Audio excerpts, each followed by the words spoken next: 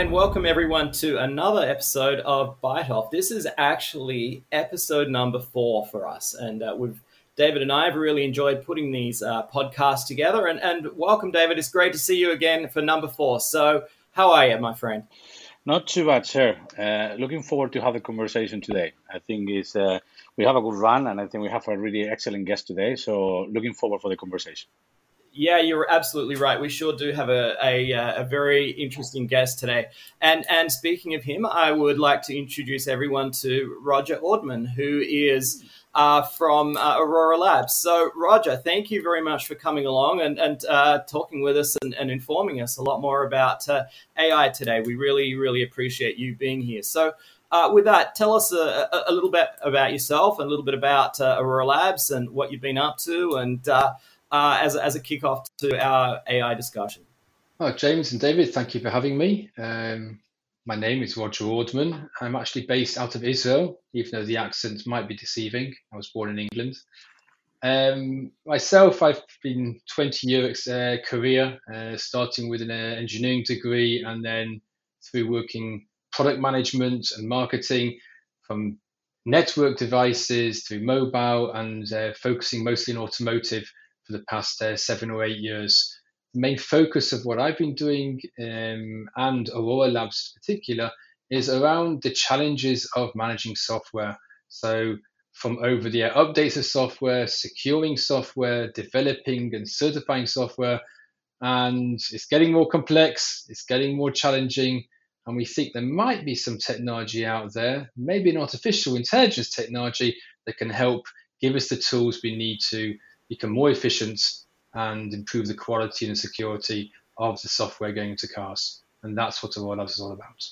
Very, very neat. Now, before we jump in, maybe a 2-second summary of what AI does with Aurora Labs, what you do with that. We use AI to recognize patterns in the relationships and the behavior of the software.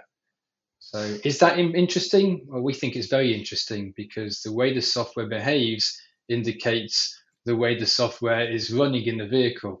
And if you can identify patterns of misbehavior of the software, you can essentially predict software which might fail before it fails.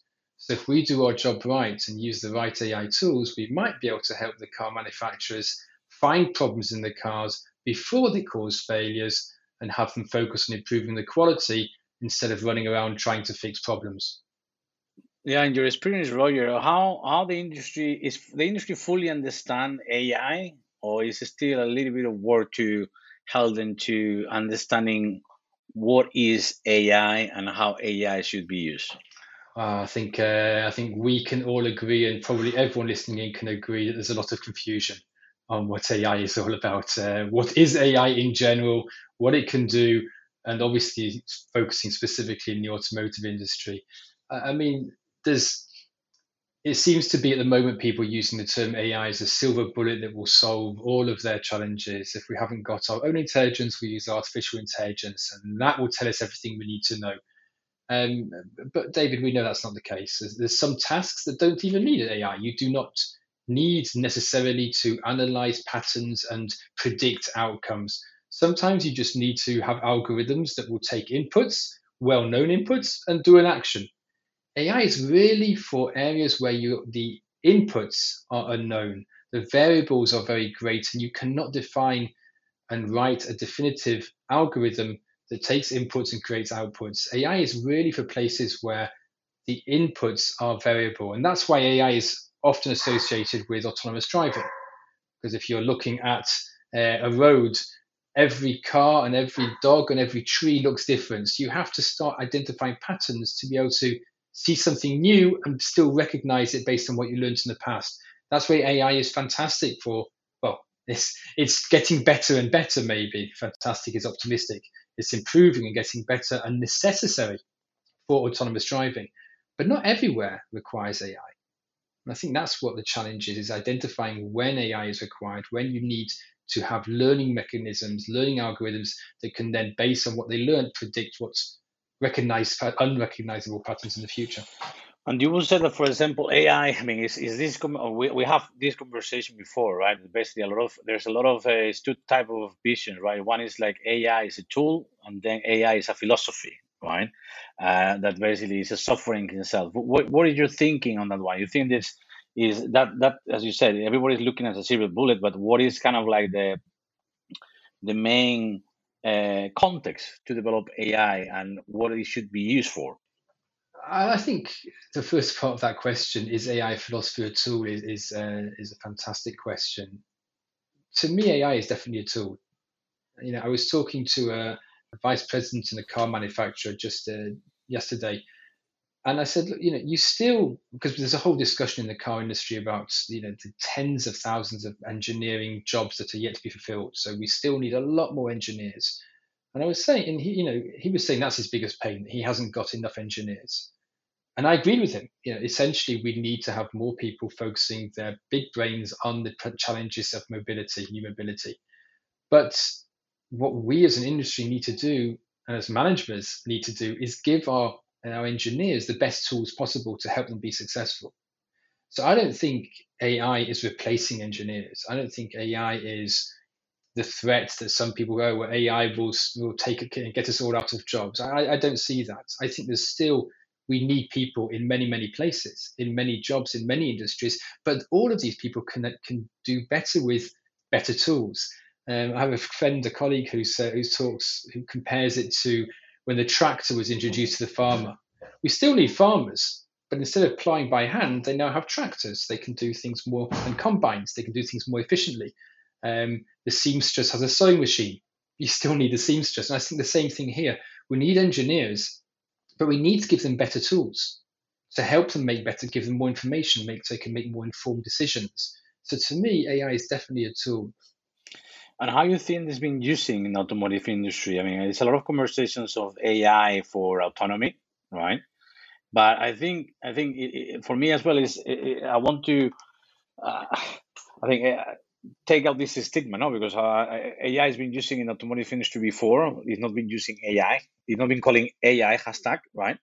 But basically, is how is that understanding in the industry in automotive of what AI means and basically how it's been using and how actually can help in the future with autonomous. You mentioned a little bit before, but what is your vision on that in terms of software tool, right? As I say, I think in the industry, the AI is still very much associated with autonomous driving. It's probably the most mature use of AI in automotive.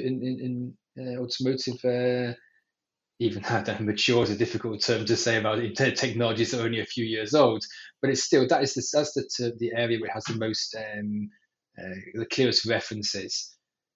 What we're seeing in the industry is a term called shift left, which is basically the earlier in a process that you identify a problem and fix it in any process, the cheaper the solution is. So if you're building a building and you find a problem in the construction of the walls and you identify them earlier on, it's much cheaper to fix than after the house is finished being built.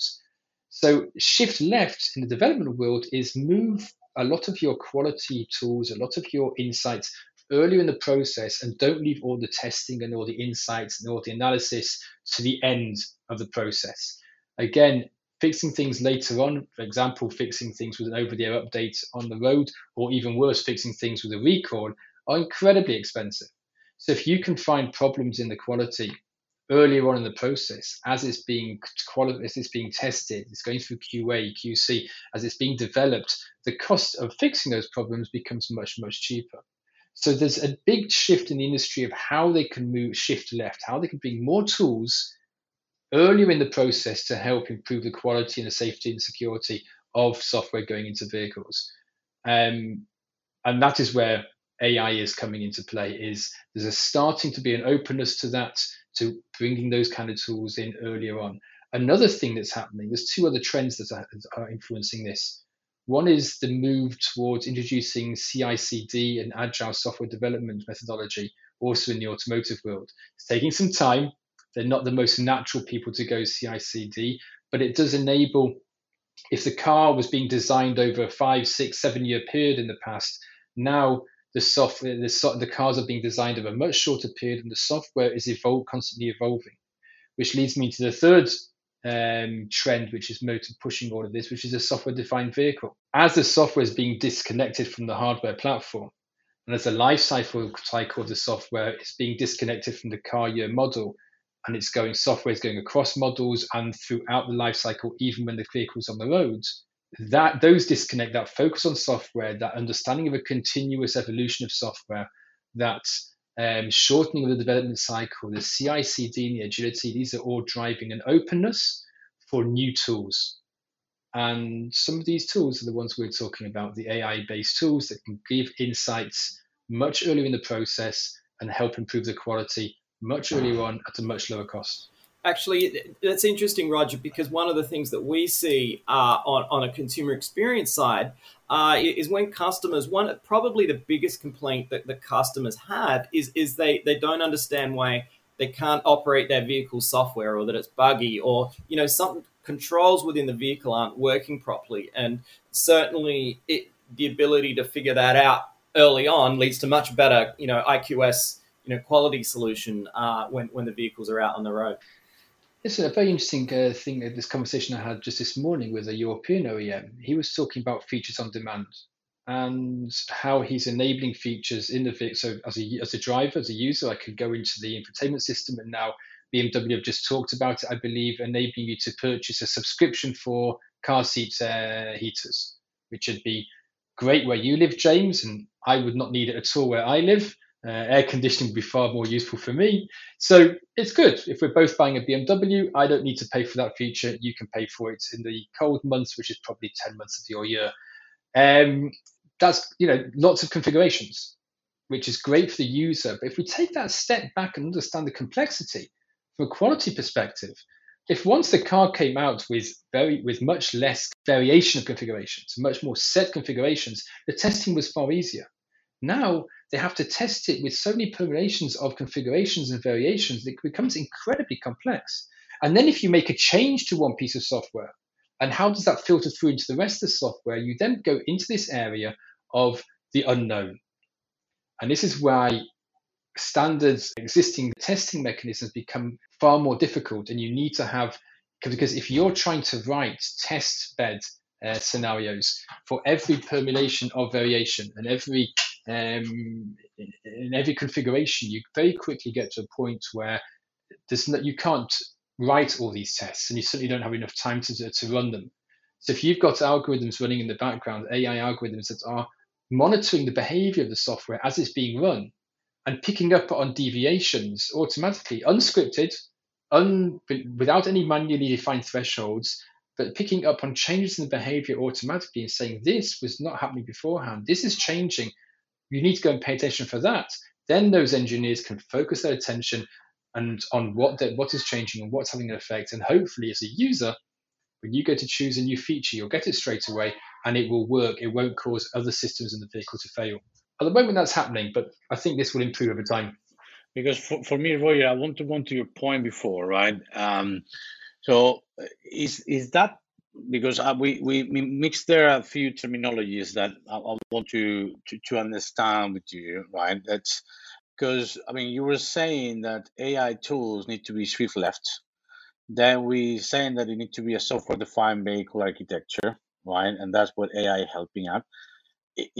So what you're referring in terms of AI as a tool is actually what you mean in the Swift left is, or because what I understand in terms of the improved quality and cost of integration and variation of the different type of vehicles, basically you need to create as well a systems engineering framework with a really good processes of development, right? If we're going back to the V cycle, right? That's basically is there. So what you're saying now, it's basically the AI tools basically helping to improve testing and validation of the software process, and this is something that you're seeing that is happening more now, because just to clarification, I'm my background is systems engineering and software development on automotive. So basically, I was trying to understand what you're trying to put the Swift left, and maybe you can confuse it with the left hand side of the cycle. I'll give you an example. So say you're receiving, you've got a complex system that's receiving software from many different departments. You've got software from 3 internal development departments. You've got software coming from an open source. You've got software coming from 2 external suppliers. You have 6 or 7 pieces of software which are all being integrated to enable this system to work.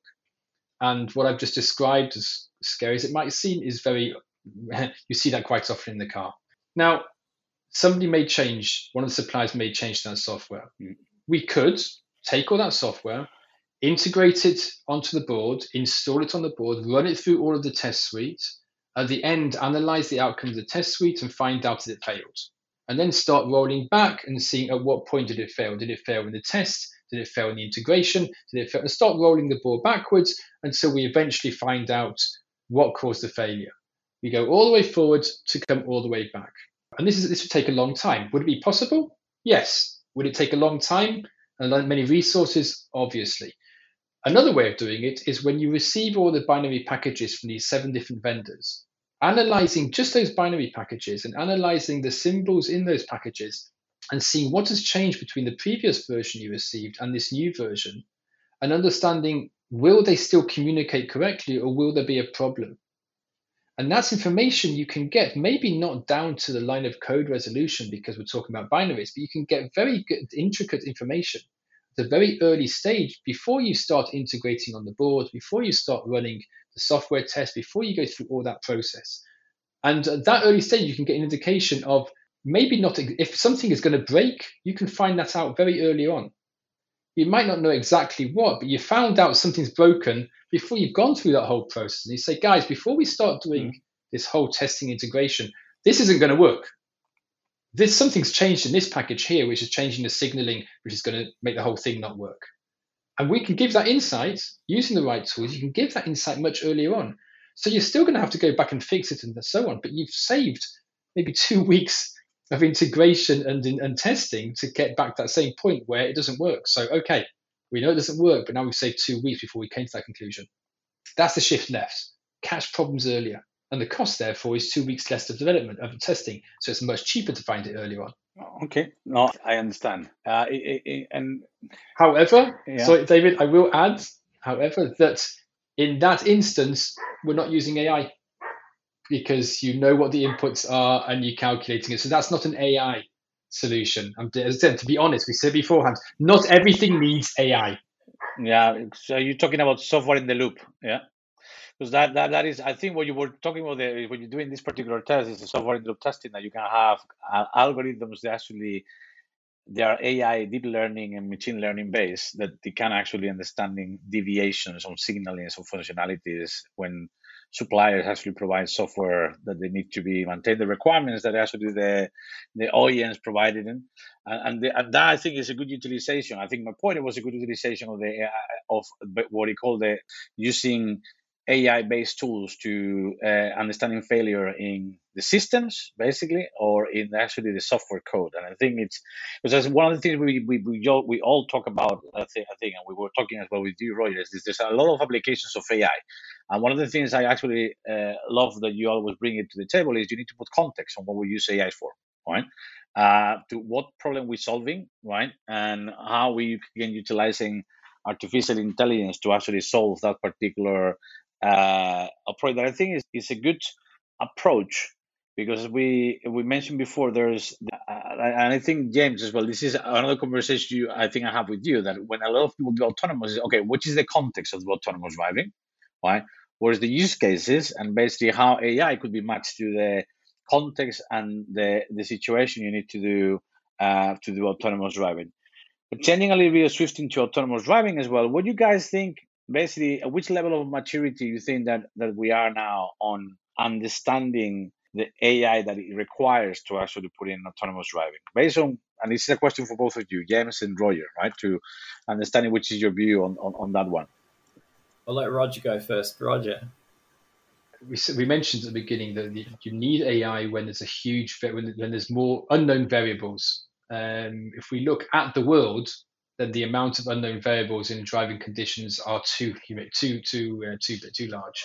The difference of where the three of us live and the environment around where we live and the driving patterns and the driving and the weather, the height of the sun, so many different variables would make a system that can work seamlessly in all three of our locations. And we're not even talking extreme locations like New Delhi in the middle of the day. That we're not there yet, and it's going to take a long time to reach that. That being said, on dedicated paths with dedicated use cases, obviously things like motorways, I think we're much closer to that than we were. Obviously, the original optimistic forecasts were way off, but I think we are getting much closer to campuses, on campus, on motorways, in more constrained environments, fully autonomous level 5, all over the world, in any environment. I still hope to see it in my lifetime. Yeah, I would agree with that. I think it's really, as we roll out autonomous driving, it's really about slowly introducing different use cases and keeping them very narrow. And I know, for instance, the truck developers, that's what they're about. They just focus on doing trucks on the highway. They don't bother about cities. They don't bother about any of those problems. It's just highway. So, yes, totally agreed with what you're saying, Roger. I also know that we've only got a couple minutes left. So, Roger, perhaps you want to wrap up with some comments on our thoughts, or from your side, the future of AI for automotive, particularly in what you've been focused on. I think the AI is very important, and people need to understand, and has great power for creating great insights. But people need to understand it's not a silver bullet; it is a tool. You need to be, first of all, as David said, you need to very clearly define what is the use case, what is it you're trying to solve, and then you need to understand what inputs you have and what what outputs you need, but also what inputs you've got, and then you find the right tool for that. In some cases, it will be AI. In some cases, it will be machine learning or deep learning and good, strong algorithms. And there's nothing wrong with that. That is actually, so sometimes it just works properly and works well repeatedly. That's the best. So understanding what it is you're trying to achieve, understanding what information you have to feed. And again, AI being a tool will make life easier for the engineers.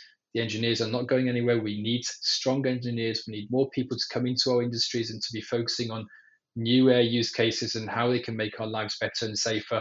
And AI, I see, is a way that will help us get there. Awesome. David, what's your wrap-up comments and thoughts? Well, I think it's a lot of things we need to actually teach and learn in the industry to fully understand AI. Again, today we have the first one is AI. I think we need to decompose it as well and understanding how we can use it. And I think what is clear is there's a lot of learning and teaching we need to do at the executive level to fully understand what is the value, what is the context, and basically how we can help the industry to capitalize as much as possible the power of artificial intelligence. And what's your thought, James? What is your view on the topic?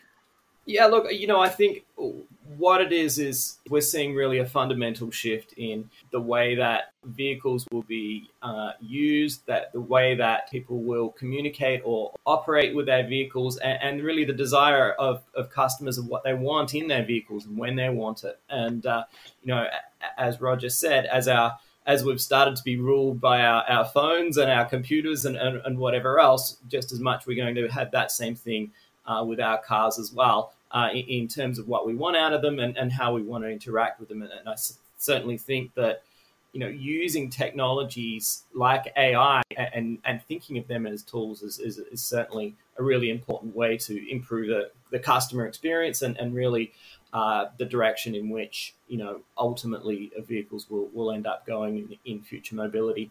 So, I think it's absolutely important conversation to have. And thank you, Roger. Really appreciate your time today and, being able to educate us more on AI. And David, thanks again. This was another great discussion that we've had. Yeah, thank you, Roy, very much. Thank you for having me. A pleasure to have you. And hopefully we can, to all of our listeners, hopefully we can bring you all of these discussions, interesting topics and discussions in our next episode of Bite Off. I hope you like what you're doing, and then click the button, download, and follow us to more inside content on technology and the future mobility. Thank you very much. Thank you.